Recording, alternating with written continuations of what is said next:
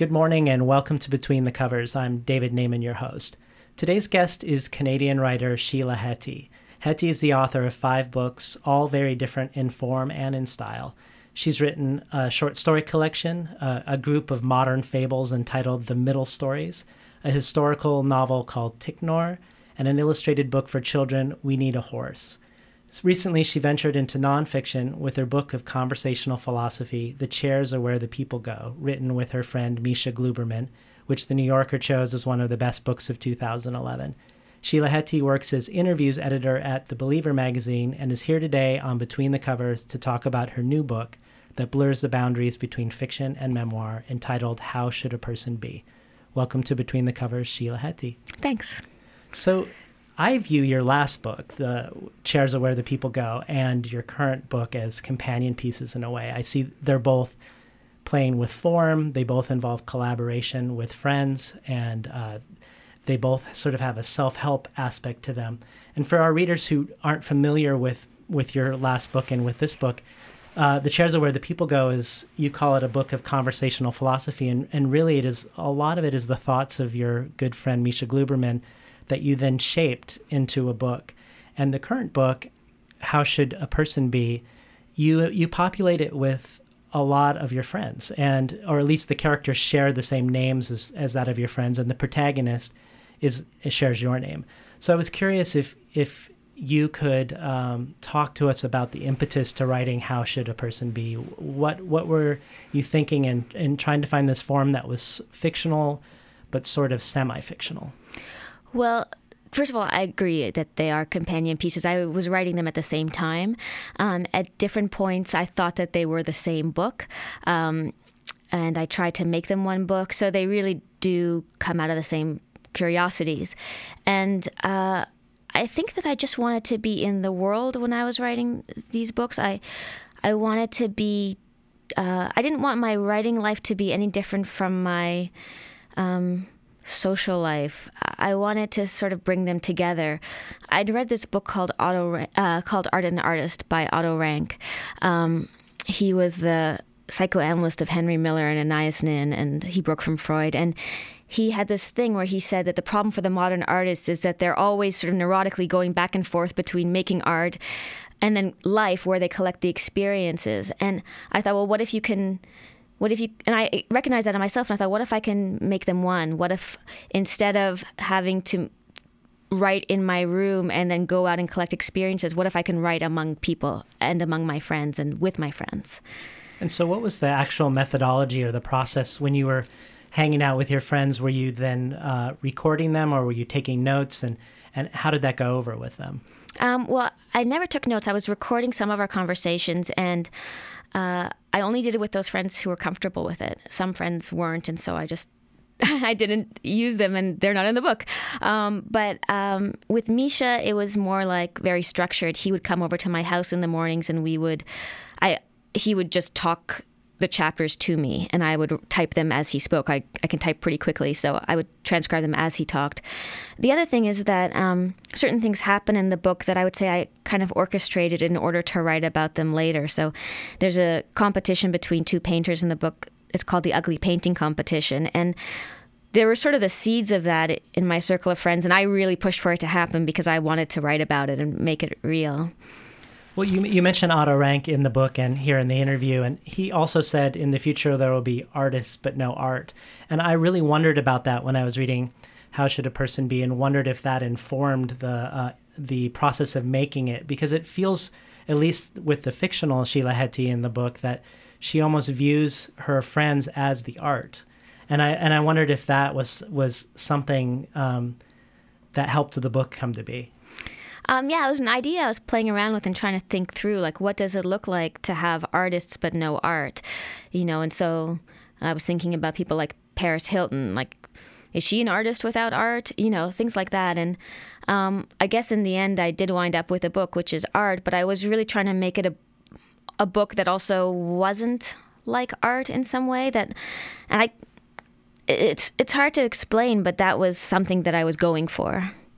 Yeah, well, I actually found that aspect that you bring up here is one of the more impressive things about the book. There's this sense of effortlessness to it. It feels very uncrafted. It feels like you're in the scene with the people as it's happening. And I felt very much like I knew your friends and was there. And I know that even though it felt that way, that it must have actually involved quite a bit of craft to pull off that feeling of effortlessness. Yeah, I mean, it took me 7 years to write the book. So it was a lot of deliberate choices. It was a lot of rewriting, but I did want it to feel lived. I didn't want it to feel like an art object. I wanted to feel like an experience that you were having, that you, the reader, were having alongside the characters or in the book. Can you introduce us to the fictional Sheila Heti and tell us what are some of the concerns of the protagonist in the book? Yeah, I mean, the main thing that she notices that every time she writes the word soul, she spells it sold, Sould. And this becomes a matter of grave concern. It's like, do I have a soul? Did I never have a soul? Where is it gone? She has a great feeling of emptiness, a feeling of not knowing how she should be in the world.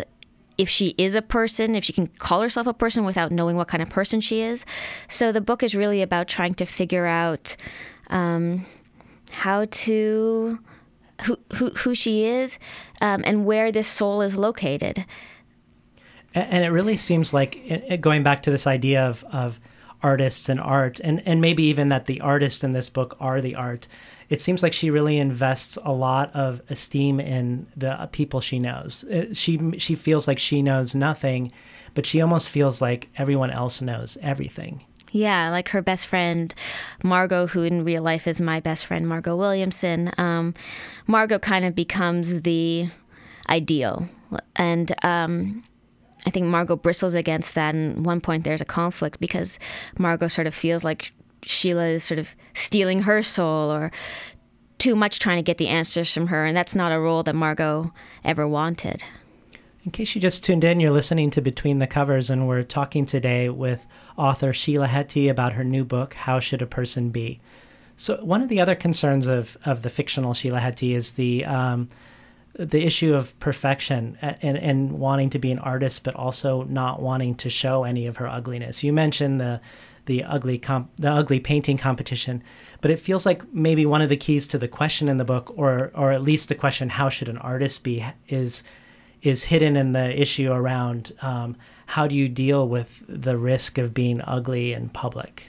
Yeah, and being ugly to yourself in private. Like, I think it's, especially for women, a big concern that everyone wants you to have is how to be attractive, how to be beautiful, how to be an ideal, how to be looked at in such a way that no one sees your ugliness, how to hide it. I mean, that's what all the women magazines are about, how to hide your ugliness. And I just think that in order to understand yourself as a person or to live with any degree of freedom, you have to accept those parts. You have to accept the fact that people will see those parts. You can't be afraid of them. So for me, this was a real personal issue because I think when I started the book, I still really felt like I had that fear of my own ugliness. And the book was a way of trying to overcome that fear and just say the ugliness is no worse than the beauty. It's not better to be beautiful than to be ugly.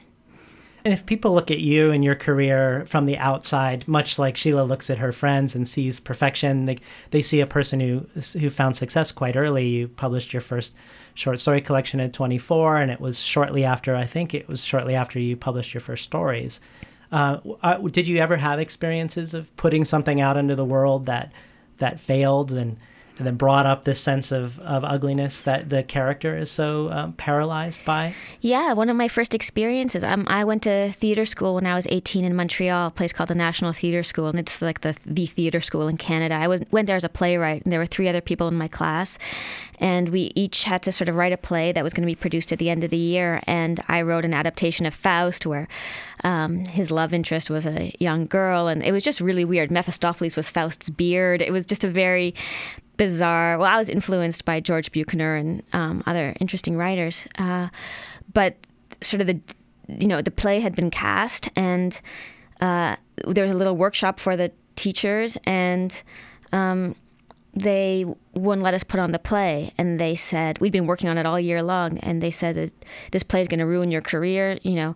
I didn't have a career. I was 18 years old, but they really were kind of disgusted by it, and I quit school right after that and just thought this is not the place for me. But that was pretty humiliating, and that felt really bad, and I felt really angry. And so yeah, sort of my first experience was this is not acceptable. It's not palatable. Well, let's give our readers a taste of what the prose sounds like. Do you have a section you'd like to read? Yeah, I'll read a fairly, I guess, conventional, just narrative section. A lot of the book is in the first person, Sheila talking to herself, but in this part, it's just a little scene between Margot and Sheila after they travel to the Miami art fair together. You know, the whole city's turned into an art fair, and Margot, after they returned, sends Sheila an email saying, "I wish you hadn't bought the same yellow dress as I bought," and she's pretty pissed off at Sheila. Anyways, they fall out for a bit, and this is their first interaction after that falling out. I asked her, trying not to let my tears fall, what the big problem had been with me buying the same dress she had bought. She looked out the window, sighed heavily, thought for a bit, then spoke.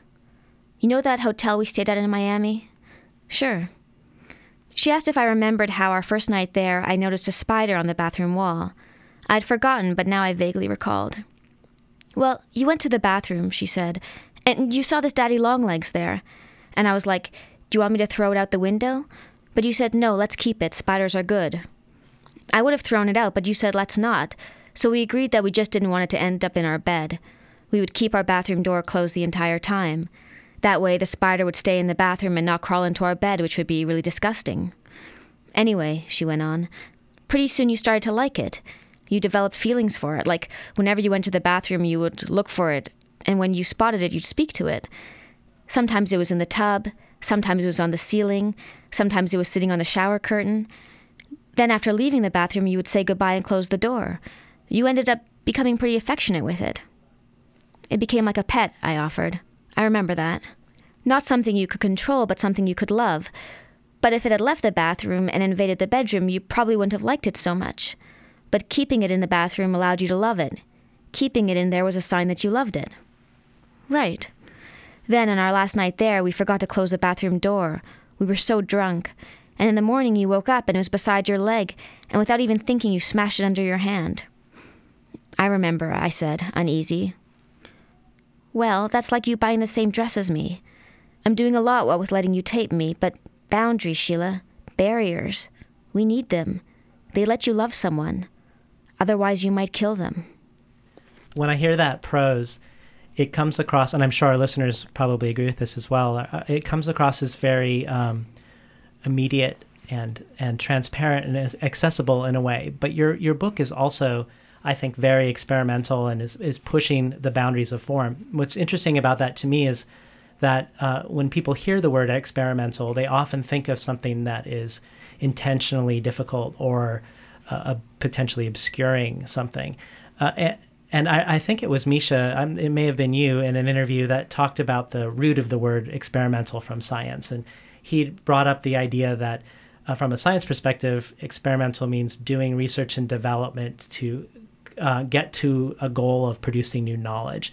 And it feels to me really like how should a person be has that as an enterprise. I'm curious about that for you because I know you've studied art history and you've studied philosophy, and it brought me to the idea that with this book that contains both art theory and philosophy in it, whether you were influenced by any theoretical sensibility when you put it together.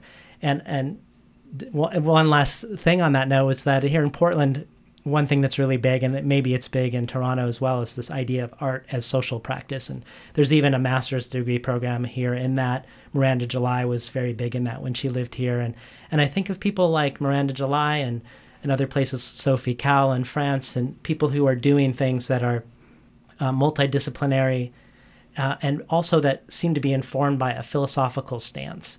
Is that true about how should a person be?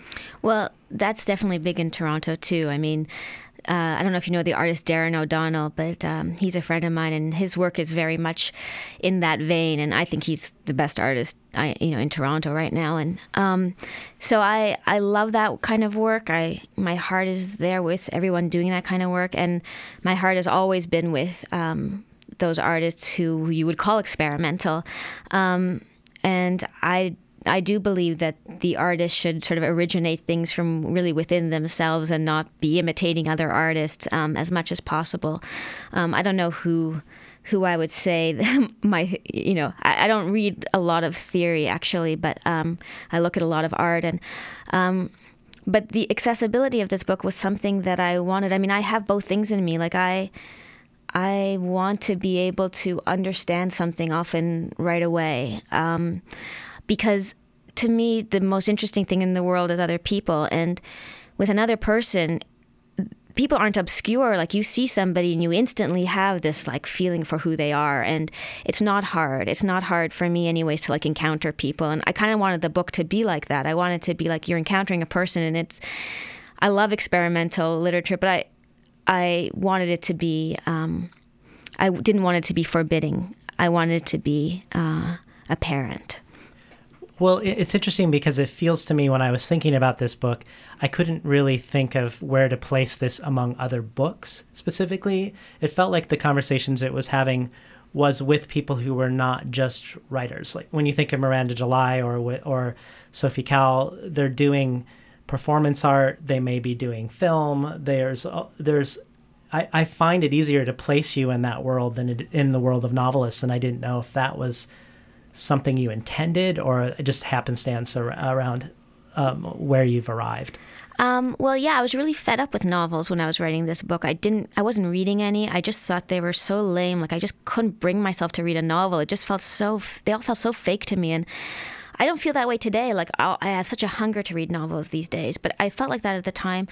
I could read self-help books. I could read the newspaper. There's all sorts of things I could read, but not fiction.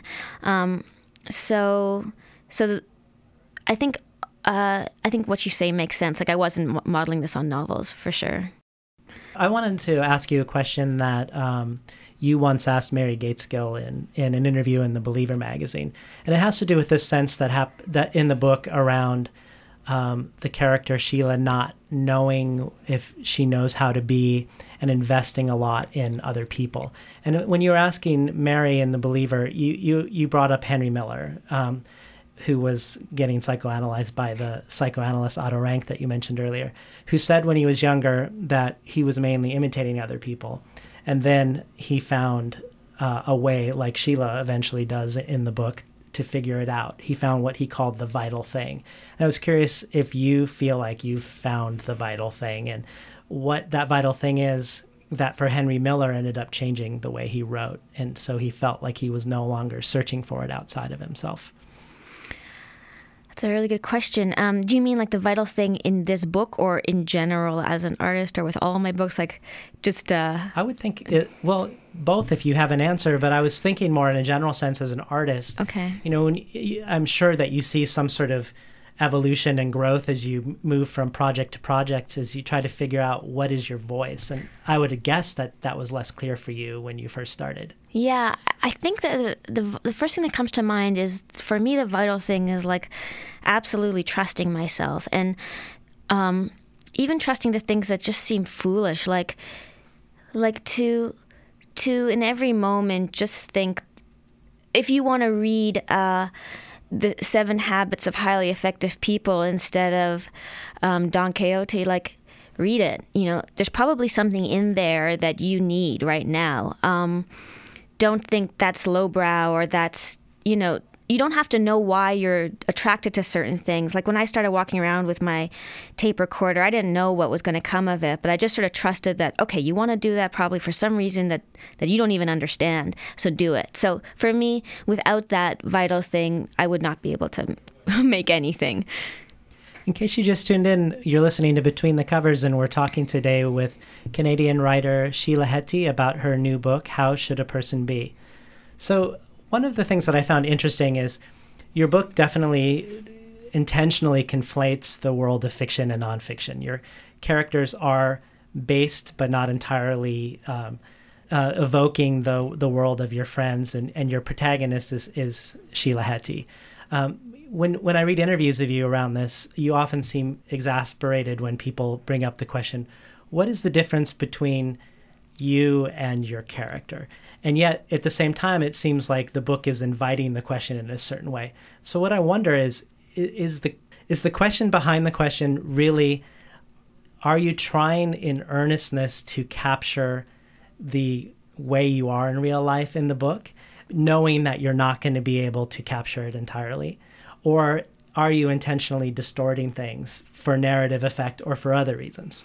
The second. Like, I feel like I don't feel like I'm a perfect example of the contemporary human. And I really wanted to think about what I considered the perfect example of the contemporary human. So, for instance, like Sheila and Margot do drugs in the book. I don't think I've ever done drugs with Margot in real life, but I really wanted her to have that that desire for oblivion. I don't have that. But I think that is something that people have that I find interesting. So I wasn't trying to just depict me. Another thing that I found interesting about the book was the power that narrative can have over us. Not just the narrative that we tell ourselves, but the narrative that other people tell about us. And Sheila Heti in the book has a boyfriend she breaks up with, and I think it's her high school boyfriend, who then goes ahead and writes a play about her where she ends up destitute and miserable. And it seems like the fact that he's created this narrative sort of haunts her, almost like it has a power over her because it's been written. And that part of the journey of the book for the main character is to figure out a way both to get out from under that narrative, but also to replace it with her own narrative. Is that something you would say is true? Yeah, for sure. That's a huge struggle in the book for her not to feel like she's living in his story. And I think stories kind of like have some kind of magical effect in the world. I think it's really hard to live without stories. And if somebody tells you like this is the way you're going to end up, you're lucky if you can forget that.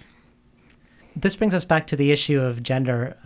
We have this character who's creating a narrative for her, and Sheila definitely has this sense of men in general trying to tell her how to be, to teach her, to create a narrative for her rather than just be there and supporting her, finding her own narrative. And it brought me back to this idea, and you brought this up earlier around women and the issue of how should a person be, and in this case, how should a woman be. The idea of the high concept, big idea novel we normally think of as a novel written by men, or at least the ones that come to mind most, these big tomes. And yet this book definitely feels like a high concept, big idea novel that is really distinctly feminist and feminine. And I wondered if it's being received that way or not. I know that there's parts of the book with some really risque sex scenes between someone she's very passionate about. But really, it seems like at the core is this friendship between her and Margot. And the love there feels to me stronger than anything that exists between her and men. Mm-hmm.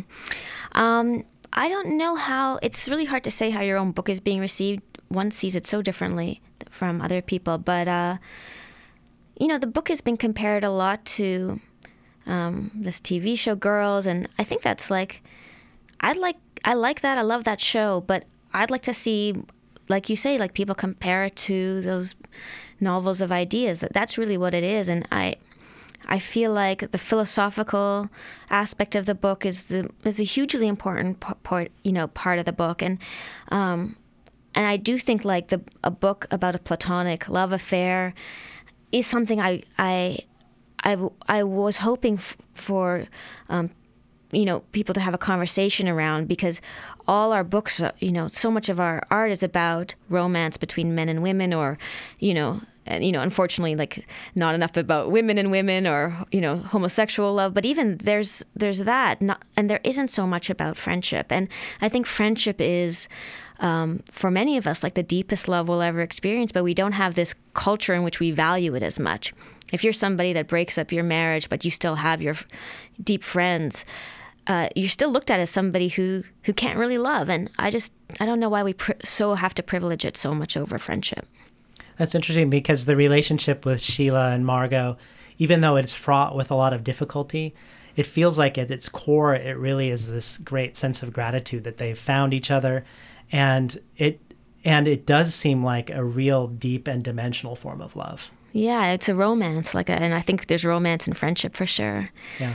Yeah. Another part of the book that was really charming for me was Sheila's keeps coming back to the story of the Exodus and sort of this compare and contrast between Jesus and Moses, and it's an encapsulation a little bit about her issue around perfection and ugliness as well, because she can't find Jesus as a model because he's just too perfect. And I just love the part about Moses where when she realizes that he's killed somebody, that he stutters, that when he's asked to lead the people, he wants to shirk his duty and give the responsibility to his brother. And she's like, yes, this is the person who can lead me. Like this is the model, a person who's imperfect. And I was curious if, as a Jewish writer, if you saw anything about that in your writing, this idea of taking imperfection or taking something that is not idealized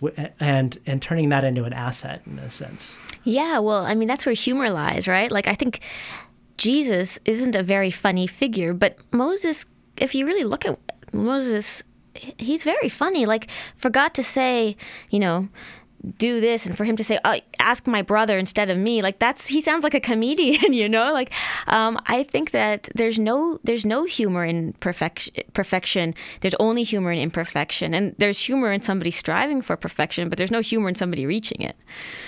That's a good point. So tell us what you're working on these days. Are you too wrapped up in promotion for How Should a Person Be, or are you working on a new project?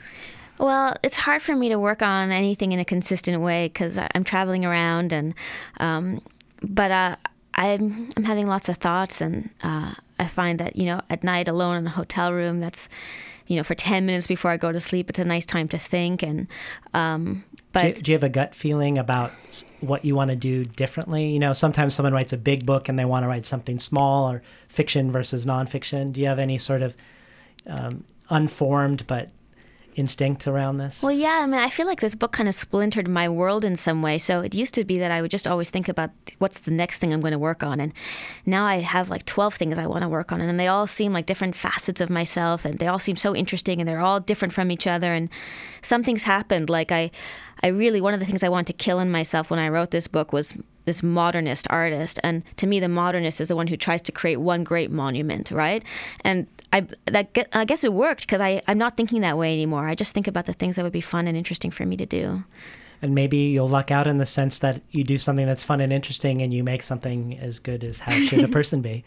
Well, that's a nice thing to say. It was great having you on Between the Covers today. Thanks very much.